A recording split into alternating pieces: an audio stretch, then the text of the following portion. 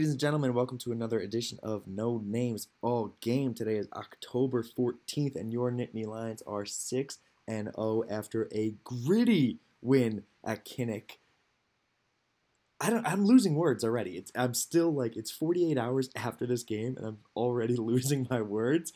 My name is Chris, joined by my co-host Pat. This is our first true long distance podcast. Pat is in Los Angeles as normal. I am in a La Quinta Inn in Albuquerque, New Mexico, part of my road trip back to New York. Pat, how the hell are you, man? Pretty good, but this is not our first long distance podcast. We have done them while I'm in New Jersey before. Yeah, I guess so, but that always felt that always felt temporary, though. You know, we knew we were That's coming true. back. This is the first real one. This is the Uh, beginning of our long distance relationship. yeah, you know what? I think we're gonna make it through, though. If we keep gutting out wins like this, I think we'll be just fine. I believe in Um, us. but yeah, chilling in a decent hotel room, La Quinta Inn and Suites here. You were just telling me though, when you did a similar trip, you had a stop in Albuquerque as well.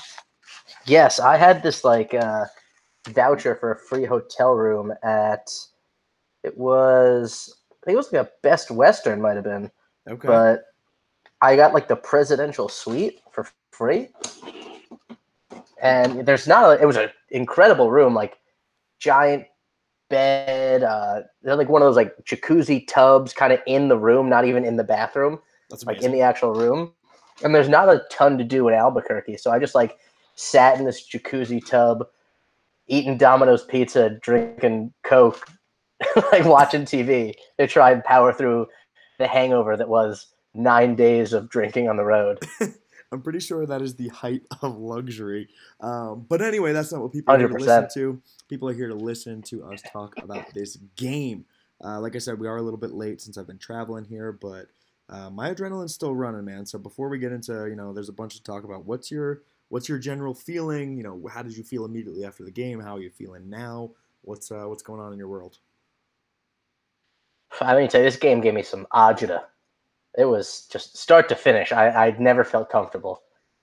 Yeah, And I'm all in on our defense, though, is how I really feel. I'm all in on Penn State's defense. The offense, it still needs more consistency. I think is honestly the big thing more than anything else. It has to be more consistent. And I feel like Noah Kane should officially be our guy at the running back position.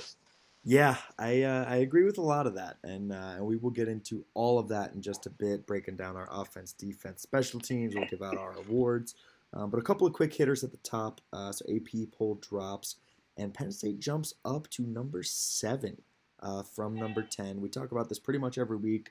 Again, it's more indicative than anything. CFP rankings are going to start coming out, which is really the law. Um, but I was actually a little bit surprised that Georgia dropped as far as they did. I mean, it's a terrible loss to an unranked team, but dropping from 3 to 10. And then we also jumped Florida, who lost to LSU. So your top 10 right now is Bama, LSU to 2, which I love. Clemson 3, Ohio State 4, Oklahoma 5, Wisconsin 6, Penn State 7, Notre Dame, Florida, Georgia, rounding out the top 10. Any of that surprise you? I mean, it doesn't surprise me, but Clemson's way too high. Clemson should be like 7. Yeah, I'm like I said, I mentioned quickly there. I'm pumped, happy, excited. I don't know what the word is, but I'm maybe proud that the AP voters actually voted to put LSU ahead of Clemson, realizing that their wins are much better, much more dominant. The Ohio State fans are probably pissed that they dropped to 4 instead of staying at 3 on their bye week, but whatever. But yeah, it seemed to be a little bit more true and representative than in the past where it's like, well, this team started preseason number 1 and they keep winning, so we're just going to keep them preseason number 1 or midseason number 1. um, so yeah, I mean, it's we'll see what happens when the CFP committee starts voting, but definitely a good sign to see that we are up at number 7. Obviously still some good ranked opponents on our schedule as well. Yeah, I mean, I hope when the CFP rankings come out, Clemson's not in the top 5 because they really don't deserve to be. Yeah, I don't think that would shock me all that much. Like if they're in that 6-7 range, I wouldn't be super shocked. So I think we're a couple of weeks away from that. I think they start doing that in the next like maybe 3 weeks or so.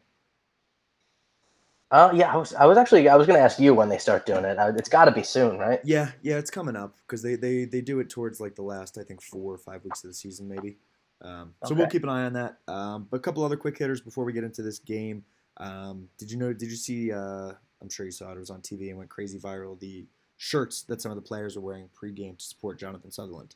Not only did I see one, I have just ordered one Did yesterday. you? Yes, I have. I saw somebody replied to one of our tweets that they're selling them. So the shirts said chains, tattoos, dreads, and we are. I fucking loved this, man. I Yeah. So really did. apparently these are official Champs Downtown shirts. Oh, is it? My alma mater, if you will. Yeah. Okay. I did not know that. I saw somebody tweeting us. I didn't realize it was affiliated with the Champs. That's pretty cool. Yeah. I Okay. didn't get one Nice. for free, but whatever. That's fine, Champs. I Hey, you know understand. what? Money going to a good cause. So yeah, I think what the only thing that I took away from this too. One, awesome that everyone is in support of Sutherland. I think we moved past this now. I don't think you hear as much of it moving forward, but I think it's really really awesome to see them rally around him like that. Um, and then the other piece, you saw sort of the equipment staff come and like confiscate them. After a couple minutes. Yeah. My hope is that like James Franklin and staff were like good with it. They knew the shirts were happening, and they were like, "Hey, equipment staff, let them wear it long enough so that it gets on TV, it goes super viral on social media, and then air quotes confiscate them so that we keep up our appearances with like our athletic directors in the NCAA." That's how I hope it went down. Yeah, I mean, apparently it was, some NCAA compliance issues is Yeah, why and they I had to take them. I think that's more just like keeping up appearances though. Like, hey, yeah, we're following the rules, we promise, but like wink, wink, nudge, nudge, we got our message out. That's what I Yeah, hope. I hope so Um, too. and the reason I hope that, or I believe that even more, is because there was another thing that went kind of viral on Jonathan Sutherland's Instagram story. I think it was the plane ride home. Coach James Franklin wearing a wig of dreadlocks, celebrating with Jonathan Sutherland. Yes, that's what makes me think that he was totally cool with these shirts. That is my coach. Let's go. Yeah, super excited. Very very happy the team is so close knit. It's awesome. Um, so yeah, like I said, I don't have a ton of notes and stuff written down for this one because I am traveling. So for the listeners, please bear with me. Give me some slack here. I'll make it up to you in future episodes, and I hope the quality is good. Like I said, I'm going off a hotel Wi-Fi, so let's just jump into it. We'll start with our Big Ten baller and bozo. We'll get into our lion and lamb, and then break down the phases of the game. So Big Ten baller. Pat, do you go first or do I go first? I don't even remember. It is up to you. You go ahead. I have a couple written down, so I will let you go first. Who is your Uh, baller of the week? my baller is Jack Plummer, a guy who didn't look so hot against Penn State, but against Maryland, put up 420 yards with 3 touchdowns, no interceptions, leading Purdue, a banged up Purdue team, to a 40-14 win. Yeah, he looked like a completely different guy. And obviously, it's two very different defenses. Penn State being the second scoring defense in the country versus Maryland, who is Maryland. But yeah, I had him written down as a candidate as well. Just yeah, incredible game from him. You know what? From the beating that he took from us, kind of happy for him. Go get that W, kid. Absolutely. For me, I actually have so I have another one. I have Mohammed Ibrahim from Minnesota. This is a running back. I don't think he's even their main running back. I'll be honest, I haven't watched a lot of Minnesota tape. He only had 15 carries, 85 yards. Not that impressive, but three touchdowns. Three Yeah. touchdowns on only Does 15 carries. Maryland, I mean, does Minnesota pass the ball ever? Um, 18 attempts, 13 attempts, 15 attempts. Yeah, they have quite the committee. Their QB. I think I've given him our baller once or twice. What is it, Tanner Morgan? I think. Yeah, Um, so I mean, they listen. We're not looking past any games that we have upcoming. We'll focus on Michigan, Michigan, Michigan, Michigan, Michigan. But don't look now. Minnesota's undefeated. Um, they're 6-0, man. they're 6-0, and their next three games are Rutgers, Maryland, Penn State. It is not far fetched to think that they will come into that matchup against Penn State 8-0. Like Rutgers and Maryland is not a scary slate for a team that's doing some really good things. We're not going to focus on that too much right now, but Mohammed Ibrahim, you are my Big Ten baller of the week. All right, we're right. gonna move on to Bozo, and I have a feeling I know who your Bozo is. We got a tweet from one of our guys, Shane Lunnan, basically saying that they're all waiting for it, so we know it's coming. But before we get to the obvious Bozo, do you have any other Bozos that you want to talk about? Now, just the one man. Okay, I have one Bozo real quick that I want to get off my chest because I need to. It's a half Bozo uh, to Maryland for losing Okay. so badly to Purdue, and then another half Bozo to me for betting them -4. My dumb Oof. brain. I honestly I didn't bet any other games this weekend besides Penn State because again I was driving, but it was like I don't know. I think it was Saturday morning. I was looking at the board. I was like Maryland -4 over Purdue that we just pummeled. Like yeah, I love that bet. I love that bet. And they went out and got stomped 40-14. So quick half Yeah. Bozo to Maryland, half Bozo to me. That was just a really ugly loss. Dude, speaking of given points, did you see how many points were given to Michigan? What is it like 7 right now? 8.5. Oh jeez. That's a That's big line right there. That's a lot. Okay, well, we will get to that as well. We'll have a preview episode coming later this week. I want to talk about Michigan so bad because it's already Monday. I feel like we're kind of moving past, but we're gonna focus on this Iowa game. Hey Pat, who's your Big Ten bozo of the week? This son of a bitch, John O'Neill, and his Um, crew.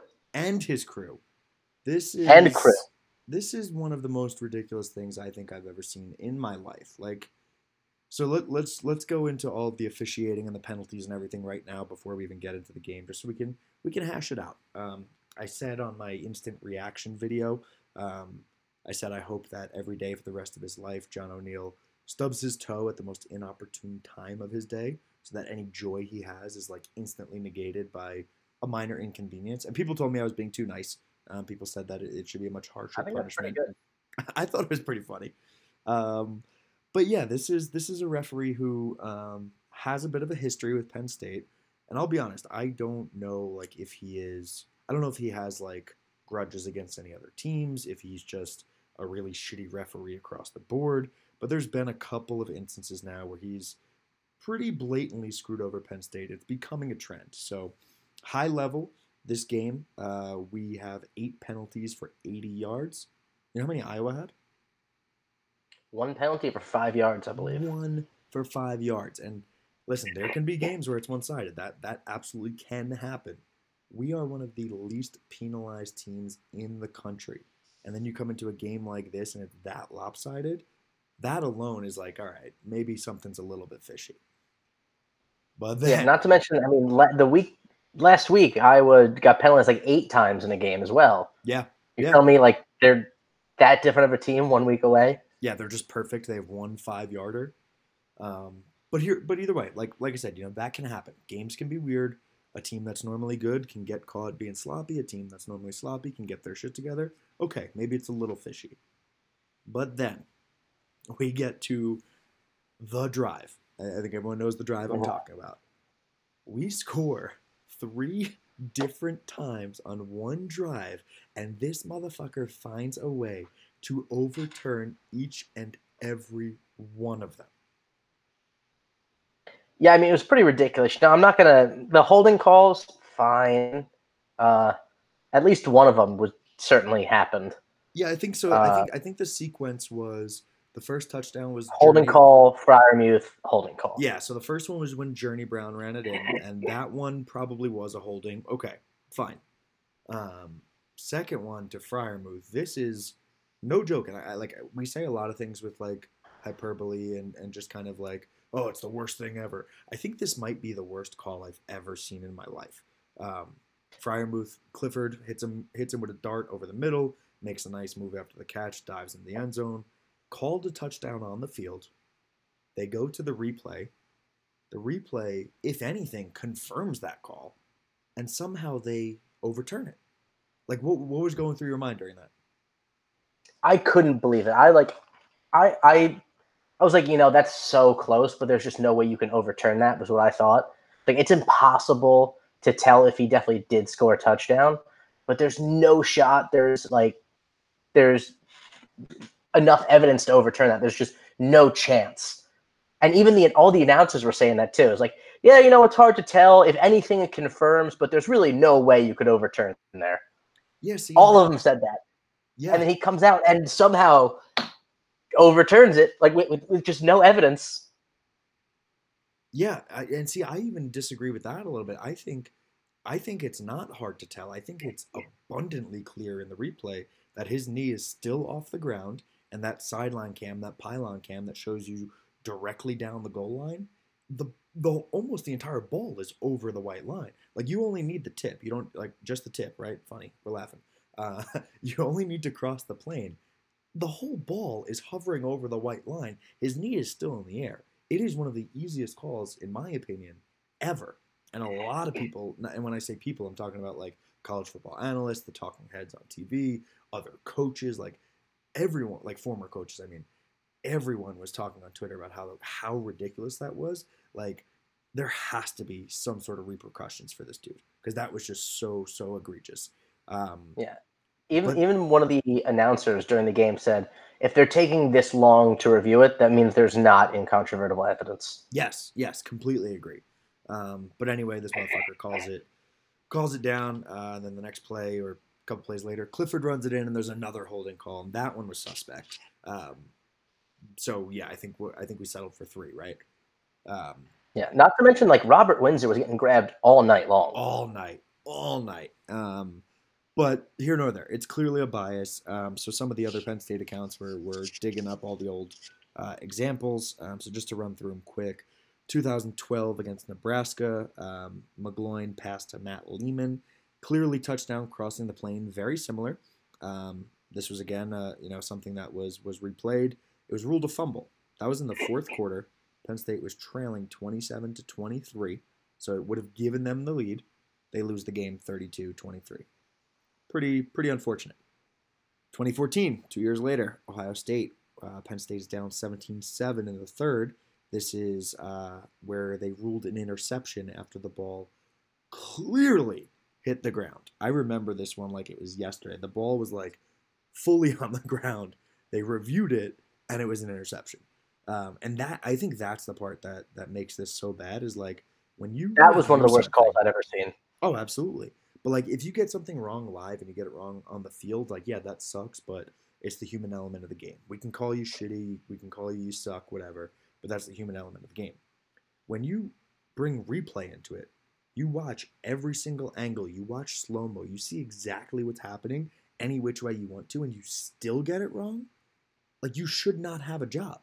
Like you should not be able to impact a game like this because there's just so much on the line for everyone involved. You should not be on the field doing the things that you're doing.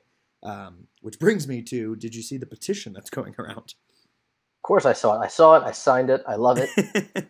So this one, shout out Jordan Nepper, started this petition. I checked it about 20 minutes ago when we first, just before we hopped on here. It was at 13,000 signatures to fire John O'Neill. Wow.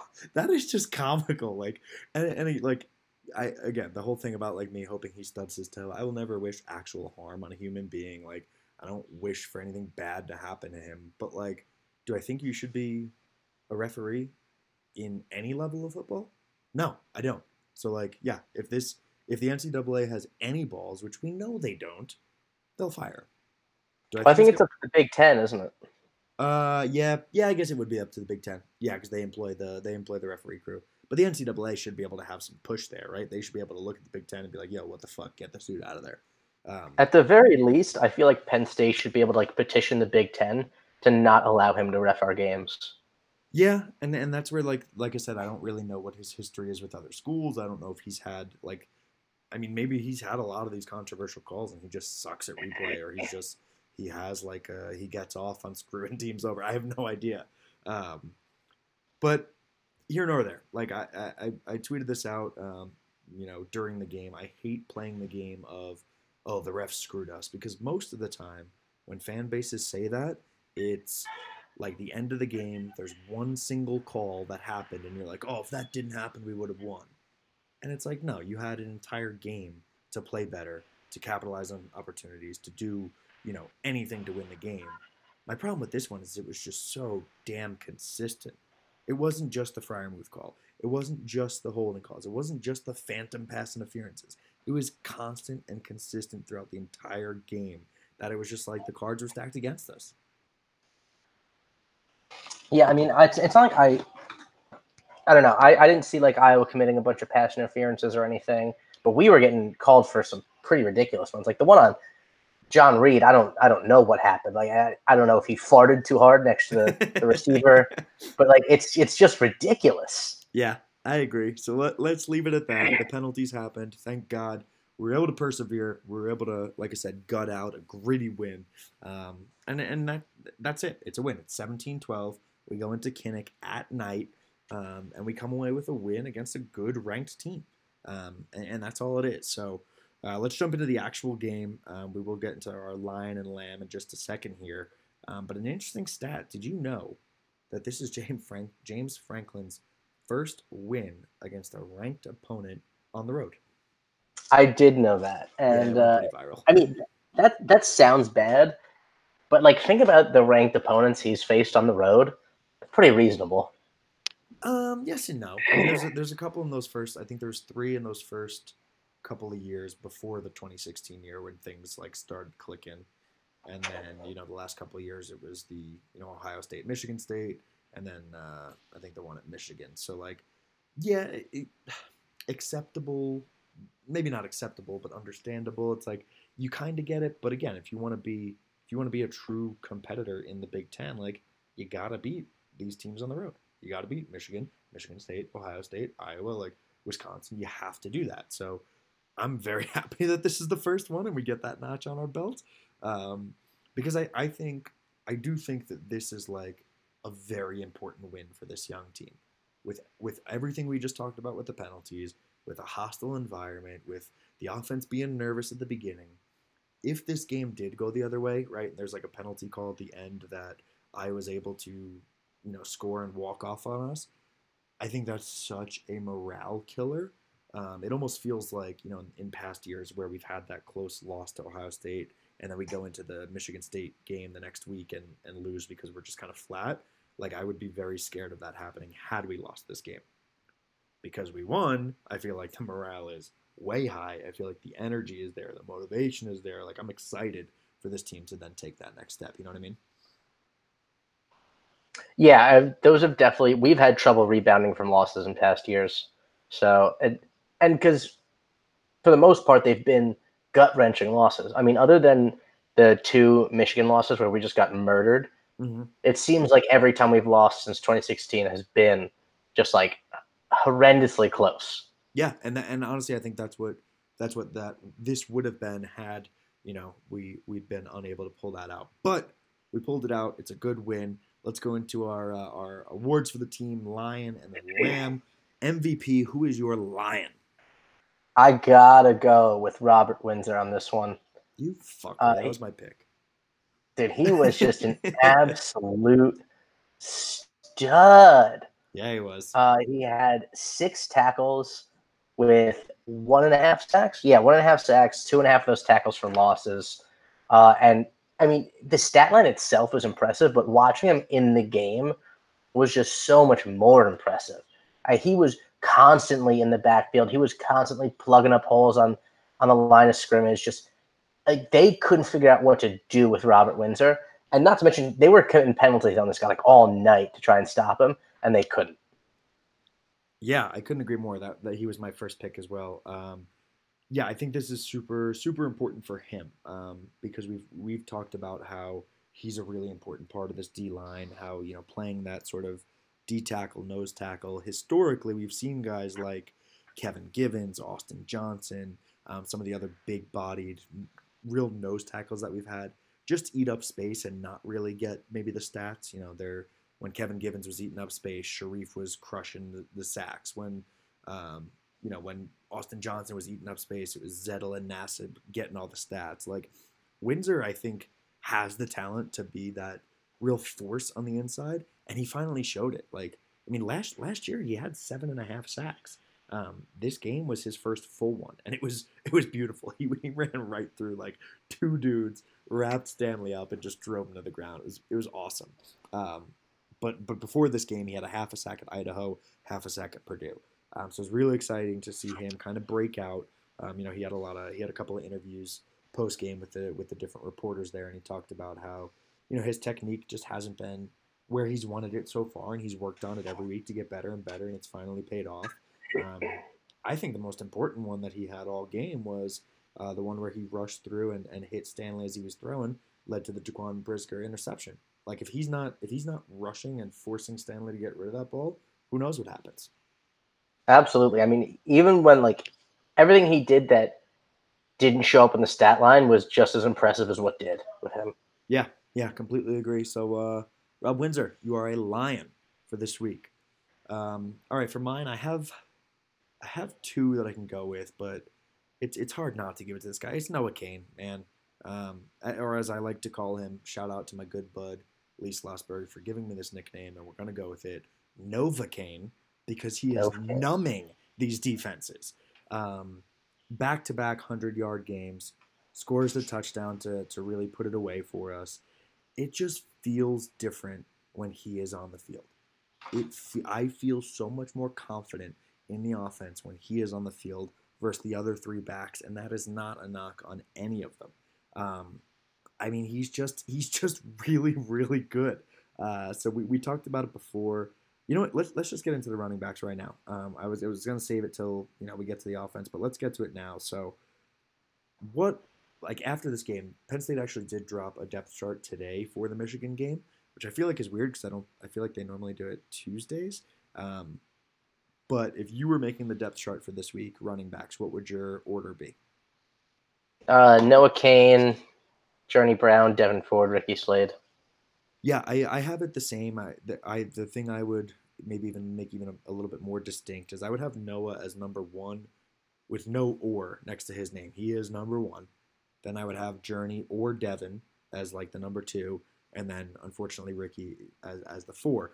And I'll get to Ricky in a minute. I would have Noah Cain up by himself, and the rest is oars. I feel better about Journey and Devin being oars than Ricky. And we'll look at some stats. Because even with Devin too, like maybe it's just the youth and like the jolt of life with them, but when they're on the field, Noah and Devin, I feel so much more confident in this offense. Noah particularly, and let's look at some of his numbers. So like I said, back-to-back games with 100 yards, touchdowns in both. He is averaging 5.4 yards per carry on the season.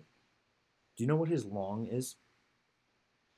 I don't remember. Take a guess. What do you think his longest rush is? He didn't have the 98-yard rush, did he? Nope. Or the 90? I don't know, maybe 40 yards? 27.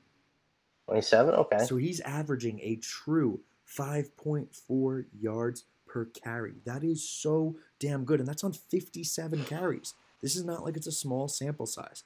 He's got 57 carries, 310 yards, 6 touchdowns. Like, that is consistent production. And like I said before, kind of joking about the name, Novocaine, like, I mean it, though. Like, he is going to wear your defense down.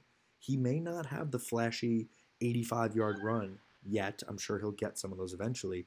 But he's going to get you 4 yards, 6 yards, 4 yards, 8 yards, 12 yards, 10 yards, 4 yards, 6 yards, and just over and over and over and over again. And that is so valuable for an offense. Like, I was hesitant in the last couple of weeks. We've had a lot of our Twitter followers writing in saying that this needs to happen. I was a little hesitant, maybe not as much because I didn't believe in his talent, but because I didn't think Franklin would do it. Because he's a true freshman. Maybe he needs to prove it more. Maybe he's not going to put him there in these primetime games. Maybe he has a little bit more loyalty to Journey or Ricky. I don't know. But I feel like at this point, I feel like you have to put him at number one. And unfortunately, the depth chart that came out today, they didn't change anything. It still says Journey, Ricky, Noah, Devin, all with oars in it. So it's not going to happen for this week, but maybe the depth chart piece is just visuals. Because like I said, Noah Cain has 57 carries, Journey has 35, Devin has 30, and Ricky has 28. So he's clearly operating as the lead back, even if he's not listed there. Yeah, I mean, he's just not starting the game, but he's in when it's the most important for our running backs. I mean, when we're running the ball the most seems to be at the end of the game, and that's when he's in. Yeah, yeah, that's true. So looking at just a quick comparison, and then we'll get back to our awards, and we'll switch to the Lamb. So like I said, he's averaging 5.4 with the long only being 27. So that's a really good average and a good representation. Um, Looking at the other three backs, Journey currently averaging 6.7, but if you take away his 85 yarder, that brings him down to 4.3. Still pretty good. I'm happy with that. Yeah. Devin right now averaging 7.2, but you take away his 81 yarder, he's averaging 4.6. So we're still happy, right? So if you look at those three guys, Noah at 5.4, Devin at 4.6, Journey at 4.3, you're pretty happy there. Unfortunately, our guy Ricky Slade, who we do love, and I want to give some love to, is averaging 2.1, and his long is only 9 yards so far. Yeah. You hate to see it. So I want to touch quickly on this. I know we're jumping around a little bit, but I love Ricky Slade. I think we are a pro Ricky Slade podcast. We talked a lot preseason how we wanted him to be the number one, and it just hasn't happened yet. Like I said, he's only got 28 carries. He has the least of the major four. I don't know if it's a rhythm thing where he hasn't been able to get into the rhythm. I don't know if it's maybe a confidence thing because he hasn't gotten off to the hot start. But like we've seen the flashes of what this guy can do. Twitter has been a buzz around this. I've seen a lot of people. It's funny. I've seen a lot of people tweeting like, "Hey, get off of the Ricky Slade hate. Like, we don't need that. We need people to be bought in." But like, I haven't actually seen anybody hating on Ricky Slade. So it's like the defenders are coming out, and I haven't really seen the hate. But then you see if you look at his Twitter, he's retweeting a lot of people who are saying things like, Ricky's gonna get his, don't worry, or Ricky's gonna break out, don't worry. Like I think I still have faith of him being a part of this offense. Maybe he gets more action as a receiver. Shout out Sweens. But I don't know. What's your take on Ricky Slade and his future in this backfield? Yeah, I mean, I'm actually starting to come around to Sween's point of the slot receiver, just because I think he's so talented that if you get him the ball, especially in space, he'll do something with it. But he's been the least productive, and he doesn't seem to be able to get into a rhythm at any point. It's not happening for him. Yeah, and that's the tough part because you do want to see him succeed. You know he's super talented, but this will be, if things continue this way, we'll be having the really tough conversation in a couple of weeks of like, hey, is someone looking to transfer, right? And I don't even want to go through that right now because I want to have faith in our guys. But bringing it back to the original point, Noah Cain, Nova Cain, you are my Lion of the Week, and you should continue to get the Lions' shares of the carries. All right, let's flip it. Let's flip it to the Lamb. In a game like this, I felt like it was kind of hard to pick a Lamb. I didn't really have too many guys, but what'd you see? Who's your Lamb this week? Yeah, I mean, no one really played like badly. Yeah, is the thing. So then my Lamb of the Week is also John O'Neill, by far the worst performer on the field, either side, and everything he did seemed to kill Penn State. So John O'Neill, you're a Lamb. Fair enough. I actually like that. I think normally I'd probably call you out as a cop-out for that, but I think it's, in this game, incredibly fair. Yeah. Yeah, I was looking back. Like, I watched just as I got to my hotel today, I just watched, like, the shortened version of the highlights. Like, maybe John Reed for giving up that one touchdown. Incredible catch by the dude. But, like, John Reed just didn't make a play on the ball whatsoever. I have thoughts on that touchdown. Okay, let's talk about it. What do you got? So here's the thing. I'm not – and this is just what bothers me about the current state of football. It's worse in the NFL than it is in college. But wide receivers and defensive backs are supposed to have the same rights to a ball as each other. Yep. If a defensive back ever did that to a wide receiver to make a catch, like 14 flags would throw in for pass interference.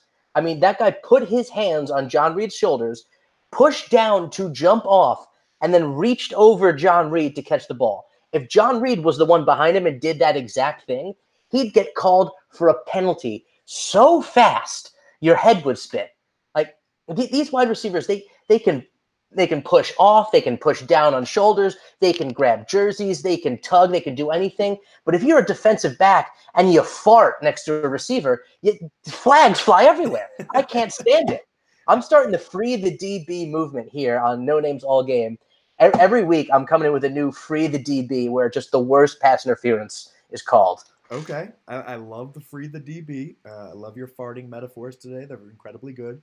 Yes. I will have to go back and watch that one because I actually didn't notice that. Like when I was watching it, it looked like just he went over top, mossed him, and came down with it. I'm not saying that should be called pass interference. No, I'm I just get saying you. that there's a double standard because if a defensive back ever did that to a receiver, it would get called like 100 times out of 100.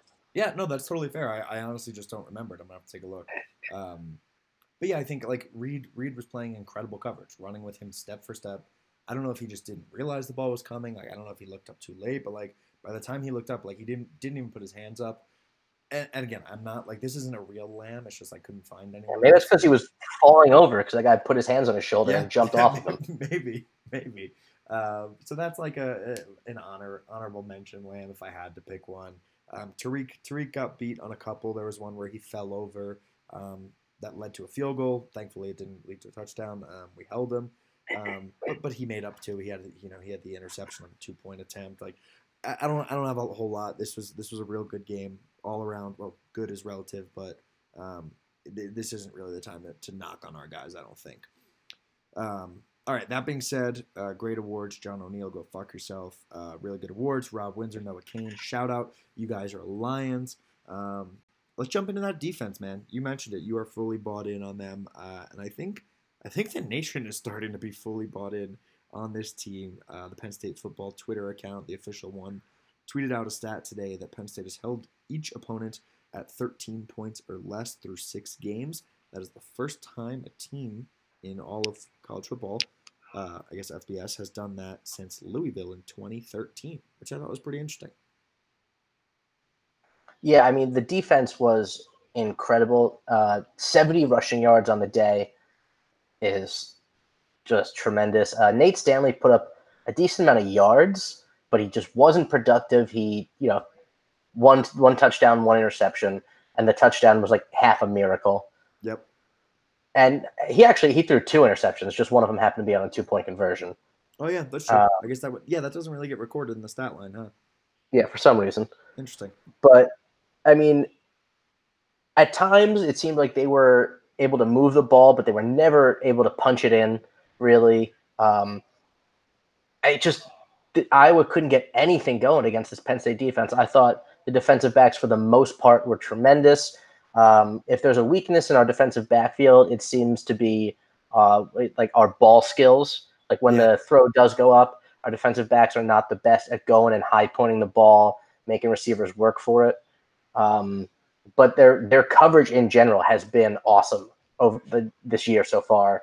The linebackers have, you can't complain about anything going on with the linebackers, and the defensive line has just been absolutely stifling after, I wouldn't call like a bad start, but a start where we thought we might have overhyped them at the beginning of the year. Now we are so sure that we didn't. Yeah, I agree with a lot of that. So yeah, we are second in scoring defense, giving up just 8.2 points per game, which is just awesome. Side note on that, Wisconsin, number 1 in scoring defense, they're allowing 4.8 points per game. That's insane. They've allowed 29 points all season. That's insane. Yeah. But anyway, Penn State defense, fully bought in. The run defense is something like I haven't seen before, and maybe we've had similar numbers in years past, but it looks visually just dominating. You mentioned 70 yards or something like that. Yep. But even more impressive to me is that's on 30 carries. That's 2.3 yards per rush. They are just swarming to ball carriers. And I mentioned it last week. I think one of my favorite things about this defense is you very rarely see the one-on-one tackle wherever it is in the field. You see it here and there on a sack. You'll see it like in an open field tackle. But like anytime there's a chance for 2, 3, 4, 5, 6 guys to be in on a hit, they are. And I love that about this team. we made Stanley throw it 43 times. Like that was the plan going into this game. It was shut down the run, make Nate Stanley throw, and let him beat himself by throwing the interceptions here or there and by not being the best quarterback. There were moments where we made him look pretty good on some of those drops. And I agree with the coverage. There are times where our coverage looks really good, where we're running step for step for guys, but there are also times where we do look out of position, and I think that amplifies some of the ball skill things. Where there was one where I think Tariq went up to make a play on a ball, and he was just so far out of position that it looked super awkward. But in general, I don't have a lot of problems with our secondary. I feel good about it. The Brisker interception, like I mentioned earlier, was super important at that time in the game. It was fourth quarter. We were up 10-6. That leads to the Noah Cain touchdown. Shout out Rob Windsor on that rush. And then I think, yeah, the one of the biggest things for me was the drive that should have been a sack on their own, like 4 or 5 yard line that we got that penalty on. We got beat a few times right after that. They had completions of 25 yards, 11 yards, 36 yards. That looked like they were about to punch that in for a touchdown, and we were able to hold them to 3. And that is something I feel so confident about in this defense. Not even just red zone, but like even when teams are getting into Penn State territory, like across the 50, I am more confident than not that we're going to hold them to 3. Like it feels good. Yeah, I mean, I think Brent Pry has a long time been a bend don't break guy. And this season we seem to be more stifling than ever, so we're not bending quite as much. But when we do, we still manage to. It's not like oh God, they're moving. Like it, we don't know how to react. We still, as soon as they cross that 50-yard line, it seems like it just tightens down and everything just grinds to a halt. Yeah, I agree, and I think I gave them some flack early on in the season for bending a little too much, but I feel super confident in this defense. Another guy I want to give a shout out to, Lamont Wade continues to look really good at safety. He is continually involved in every single game.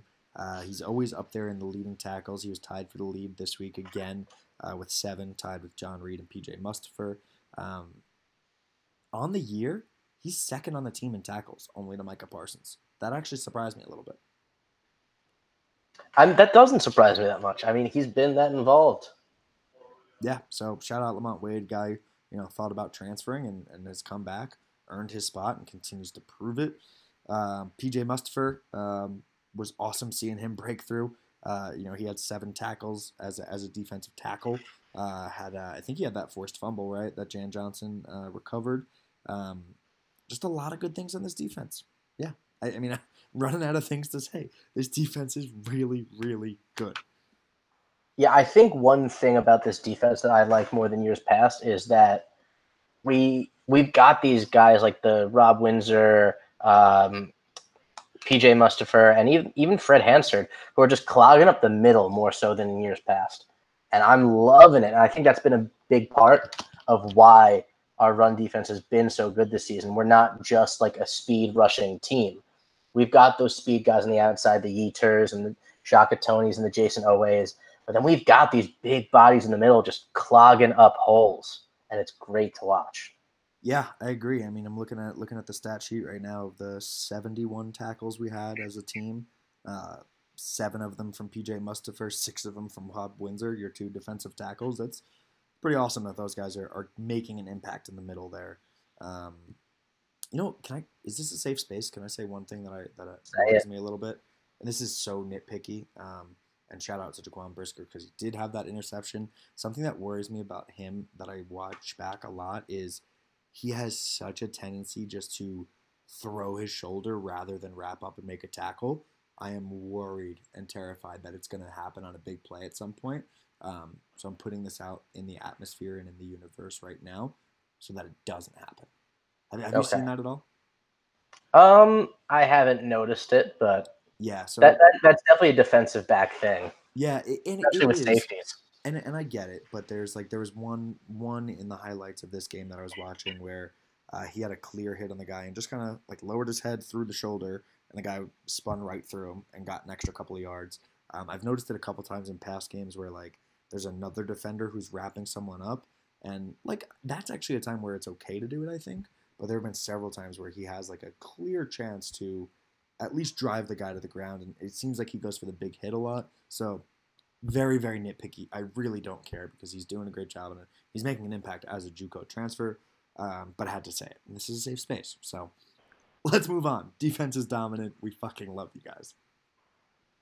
Offense. All right. So we've already talked about the running backs. So I don't think we need to talk about that a whole lot. But offense was super nervous to start, man. You could tell in those first couple of drives, the O line, Clifford, even the skill guys. Like we saw some drops. We saw Cliff being real like antsy and anxious in the pocket. It was ugly. Like the first couple starts and I would say majority of the first half was really stressful. Yeah, the the big thing to me in this game was execution was just wasn't really there, and consistency also obviously wasn't there. You Yeah, saw some drives where I thought we looked very good. We got cheated out of a touchdown. That does make a difference at the end of the day, how it looks. Um, but I liked the way that Ricky Ronnie called this game. We controlled the ball for a long time. We ate clock when we needed to.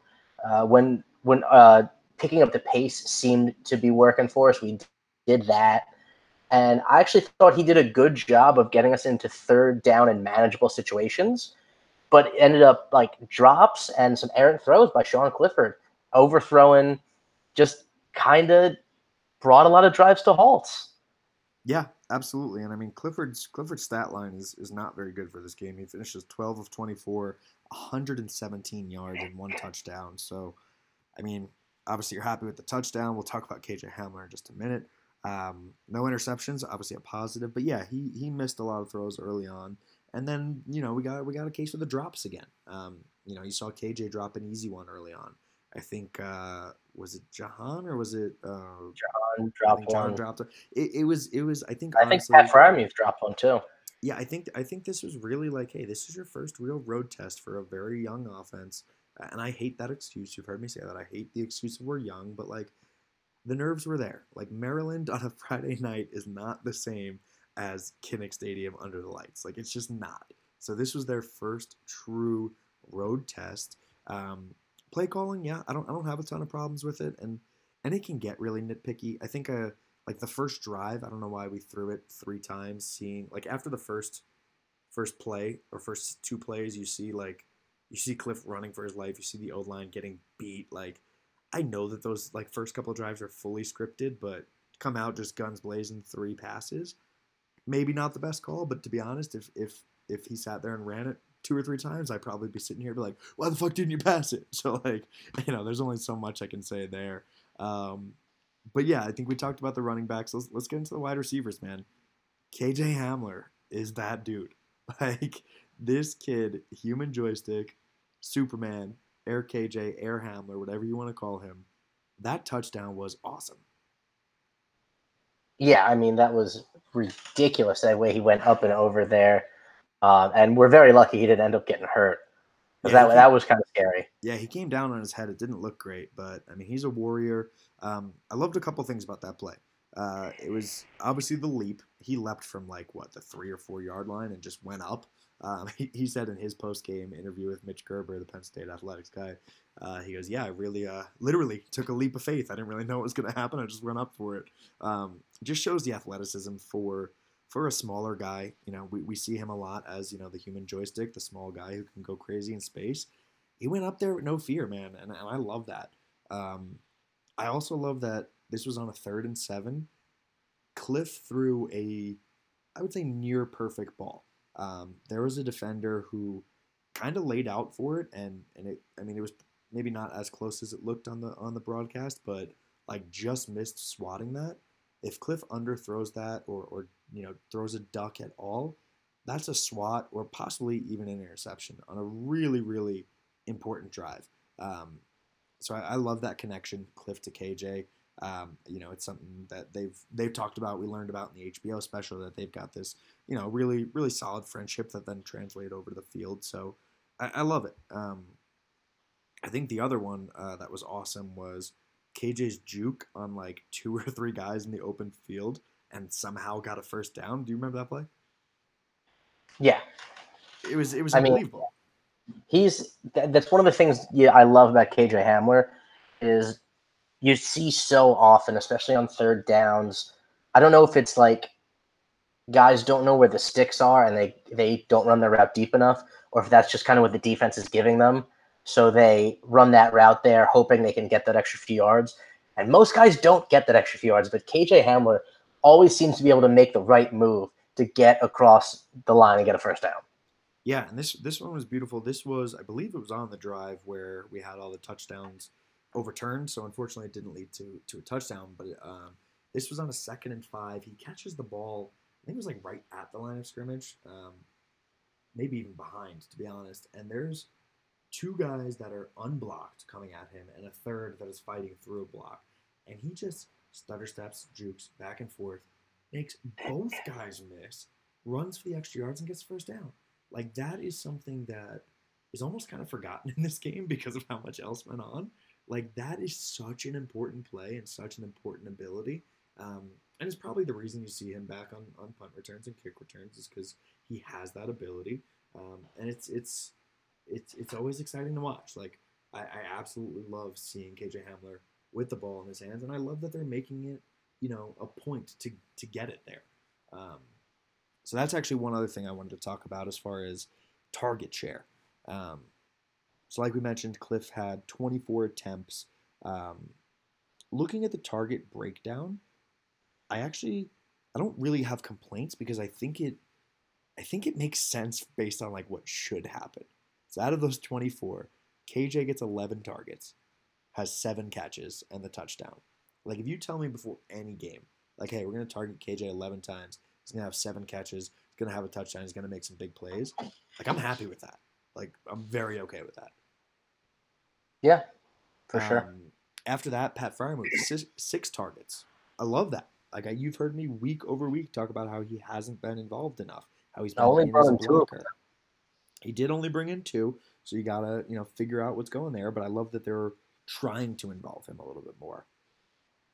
Dotson then with 3, and then this is the one that I want to talk about. Justin Shorter, 1 target, 1 catch. It was a very nice catch. It wasn't insane diving, but he was had to go to the ground to come up with it, and I believe it was a third down conversion. Yeah, it Um, was a big one. I want to see Justin Shorter more involved in this offense, man. I know I've been preaching about Pat. You always talk about KJ. Like I understand there's only so many targets to go around, but like I don't know, it just feels like we're kind of wasting Shorter at times. Yeah, and I mean, it's one of those things where I'm not watching film on the game, Hmm. so I don't know if he's not getting separation, if Clifford's just not throwing the ball to him. I'm not sure. I'm to be honest with you, I'm not sure how often the kid's on the field. Yeah, yeah, that's fair. Um, So he did. I mean, he got hurt in the what was it Maryland game, then he missed the Purdue game. So he has missed some time. Um, but yeah, it seems like he catches everything that's thrown to him. So on the year he he's has good for the one catch a game, and it's always a good one. But yeah, which is great. Which means like why not use him more, right? yes, So you get that feeling. yeah, so on the year he's got 8 catches for 100 yards with a long of 18. He's a big body guy. Like we talked about, he's 6'4", 230, something like that. Um, he's a guy that you think you should be using as more of a deep threat. So I was reading some of the message boards or comment sections. I forget where it was, but a couple of commenters were talking about how, and I haven't watched film to verify this, but most of the time KJ and Jahan are lined up on the same side of the field with Shorter on the opposite side, which makes sense based on the offense we run. Um, and with Cliff typically looking KJ's way first, Dotson automatically kind of becomes the number 2 option just because he's looking to that side of the field, which I guess makes sense. And you're not going to like tailor your offense. You're not going to change your offense. Um, but yeah, I think Shorter is such a talent. I think every time he does make a catch, it's like, all right, this is going to be the time. This is where we're going to see more of him. And like I said, I don't know where you take the targets away from because like KJ, Pat, Dotson being your top 3, yeah, that's probably how it should be, right? Like I don't necessarily want targets coming away from those guys, but I would love to find a way to see Justin Shorter um, get more involved in this offense. Yeah, I agree with you. I don't know where the targets come from, that he should be getting more of them, but it does seem like he should be getting more. Yeah, and quick spoiler alert: we'll do a preview episode later in the week on Michigan. Might be one of my don't be surprised ifs. You see a bigger game from Shorter because I think, you know, I mean I know every team does game plan to shut KJ down, but as the season goes on, you play some better teams, you're gonna see more of that where teams are able to maybe take him away a little bit. And I'm hoping maybe that's where you see Justin Shorter explode. So yeah, good game there. Happy to see some of our guys get involved. Let's finish up the offense with the O line. What were your thoughts on your beloved offensive line? There were some bad moments, but overall, I thought they played well. To be honest with you, um, I mean, Iowa had what? How many times did we get sacked? Twice? Three times? 3 sacks. Three sacks? I mean, that's more than you'd like. Um, but to be honest, for a pretty good defensive line, that's not that bad. Um, the run game was pretty good. you know, Yeah, I it's can't really complain about that. Only 3.5, basically 3.5 yards per carry. Not great. But I thought for the first, I guess you could call this the first big test of the year for the offensive line. Didn't go poorly. yeah. I'm super conflicted because like if you look at the numbers, it's not The bad. consistency is the It's not bad. problem. Yeah, and honestly, dude, 3 sacks. Like 2 of them were the first 2 plays of the game. Like Cliff got sacked on Yeah, the that's first true. 2 plays of the game. The third sack came on the first drive of the second half. Like those were the only sacks. Like I'm actually pretty okay with that. Um, Rasheed Walker, our left tackle, redshirt freshman, had a full task trying to block AJ Epineza, who will be a top 10 pick in this upcoming draft. And he didn't do poorly. I mean, he was getting pushed around and beat up, but like he kept coming back, man. And like I think One sack, one tackle for loss. yeah, I like can't hate that no, but as a Epinesa, I redshirt mean, freshman. no, of course, Epinesa was in the backfield a lot. He was there for the hurries. He was a force to be reckoned with. But again, like I think that's going to happen regardless who your left tackle is. I think that was really important for Rasheed Walker though.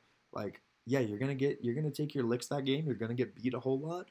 Um, the one holding call that he got called for, I think, was bullshit. Um, but I think that's really important for his growth process to go up against a real elite talent like that.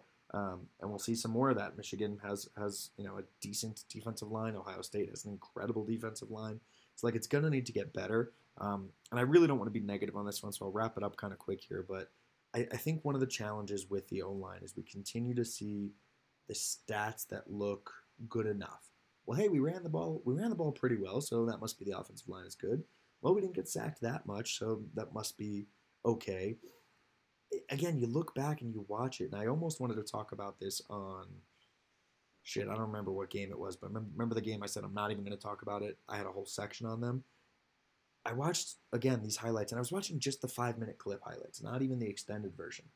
There are so many plays, especially in pass protection, where they just stop blocking. Like the first 2 sacks on Cliff, at least 3 of the 5 O linemen just stopped because they thought they had done. Like I'm guessing they thought like they'd done their job, and like they either thought the ball was out or they thought Cliff had escaped, and it led to sacks. Like you can't give up on plays. You just can't do it. Yeah, I see where you're coming from there. Also, I would say that there was one sack that I think might have been AJ Epinesa that was kind of Clifford's fault. He just kind of stepped right up into him at the beginning of the Yeah, game. That's that yeah. second sack.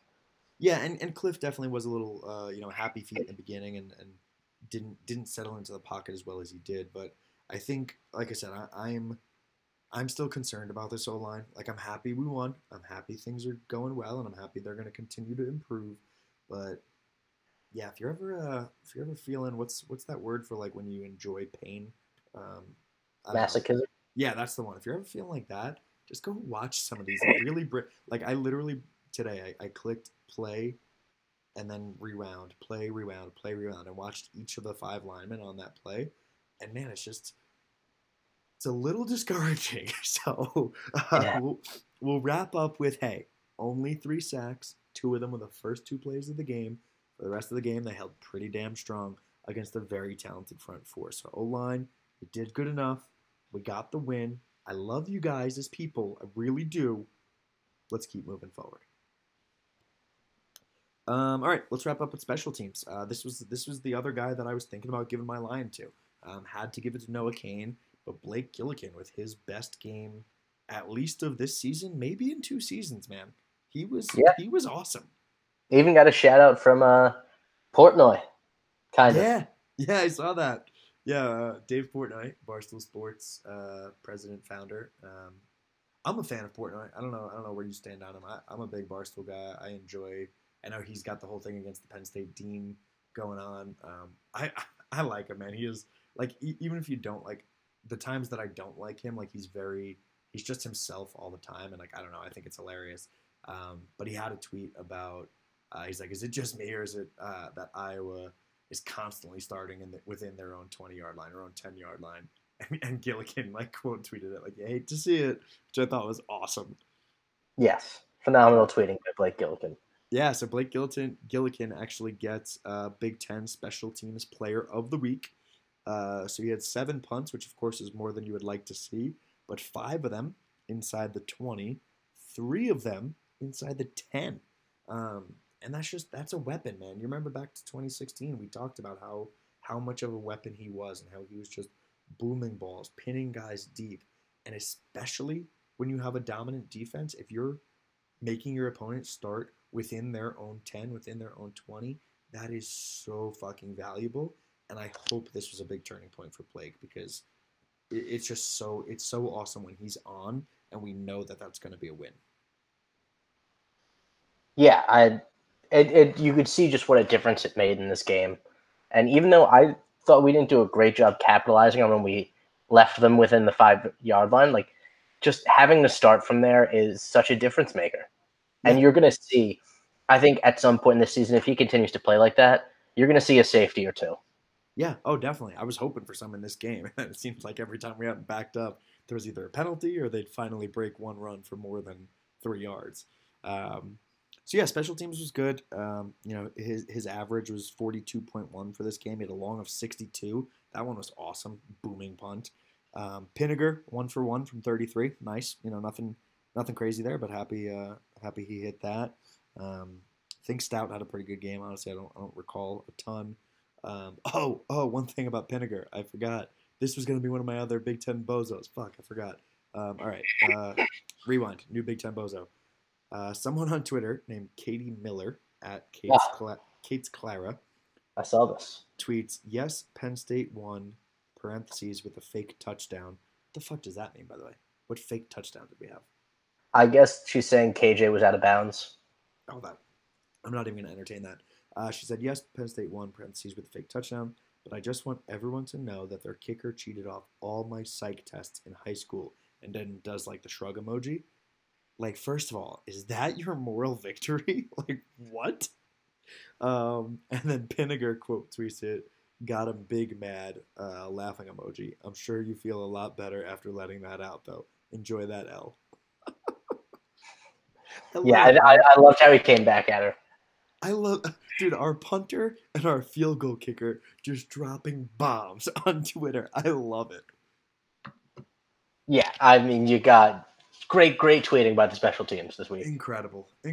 All right, well, I think that wraps up this game. I said, I know we're a little bit late, but it is a 17-12 victory. Probably could have been like a 24-25. I don't know how you get to 25, but could have been a 24-28-ish. I think we could have put up those points had that one touchdown been called a touchdown. Had some momentum going on our way. You advance again in the stats of our betting. We both cover with the Penn State minus 3.5, 4.5, whichever you had. You taking the under, gain another point. That's right, baby. I'm never going to take the under. Like, I know that's boring. I know you guys are going to know my pick every week. I'm just never going to do it. So was I confident in a blowout? Yes. If you gave me this option to bet this game 100 more times, I'd take the over 100 more times. I have no shame. But congratulations on your win this week. Do you have any last words for the fans? I love taking the under. That's a psychopath lifestyle. I don't know how you do it. Like, congrats. I'm very happy that you're winning. I have no idea how you do it. Taking the under is my favorite bet. Next to terrible. Penn State. It's my favorite bet. You're rooting for less points. That's awful. Yes, I love it. I love when teams don't score points. You just I love love a good defensive battle. Big Ten football. Run the ball, punt. Run the ball, punt. No, not necessarily. I just love seeing defensive players make plays. Sure, whatever helps you sleep at night. All right, well, thank you guys for listening. Big hits. I love them all. Thank you guys for listening. I'm going to ignore everything that Pat's saying right now. Appreciate you guys checking this out. Share it. Tell your friends. We'll have a preview episode later in the week. Since this one is already dropping a little late, it'll probably be a super short one. We'll keep it kind of concise for you guys going into the weekend. But yeah, thanks for all the support. As always, 6-0. Whiteout this week. I'll be there. If you guys are going to be there, tweet at me. I will be there with my younger brother. First time back on campus in like 5 years. Hit me up. Would love to meet you, some of you guys. And yeah, let's go get another dub. We are.